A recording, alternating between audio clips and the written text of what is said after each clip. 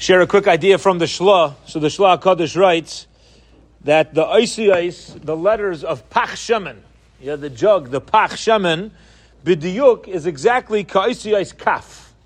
Pach, Peichav, is Kaf backwards. Kaf is a spoon, a ladle, but also he says represents to be Dan Lekaf Zechus, like a ladle, to use a spoon to mix it around to ultimately find that little bit like we've spoken out previously. You look for that little knedel inside the chicken soup, that little piece of meat inside the cholent. So sometimes to judge people favorably, you have to mix the spoon a few times until you find that little bit.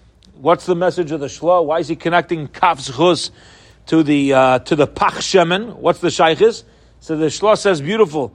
He says that the Rebbeinu Shalom had all these pachim, all these small jugs that were left inside the Beis HaMikdash, but there was one pach, there was one jug that remained zoch, that remained completely pure. When we say down lekaf zechus, what's a zechus?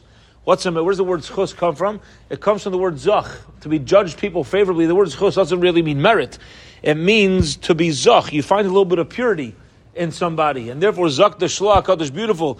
He says, what's the message when you look at the menorah and you see the oil that represents the burning for 8 days? You find one little jug, you find one little Pach Shemen, and that's Zach, that's pure, and ultimately it can last much longer than you would have thought. You damn somebody L'Kav Zchus, you find a little bit of good in somebody, and you learn to touch them up in a much broader way. You find there's a lot more tara, a lot more purity inside of them than you otherwise would have thought.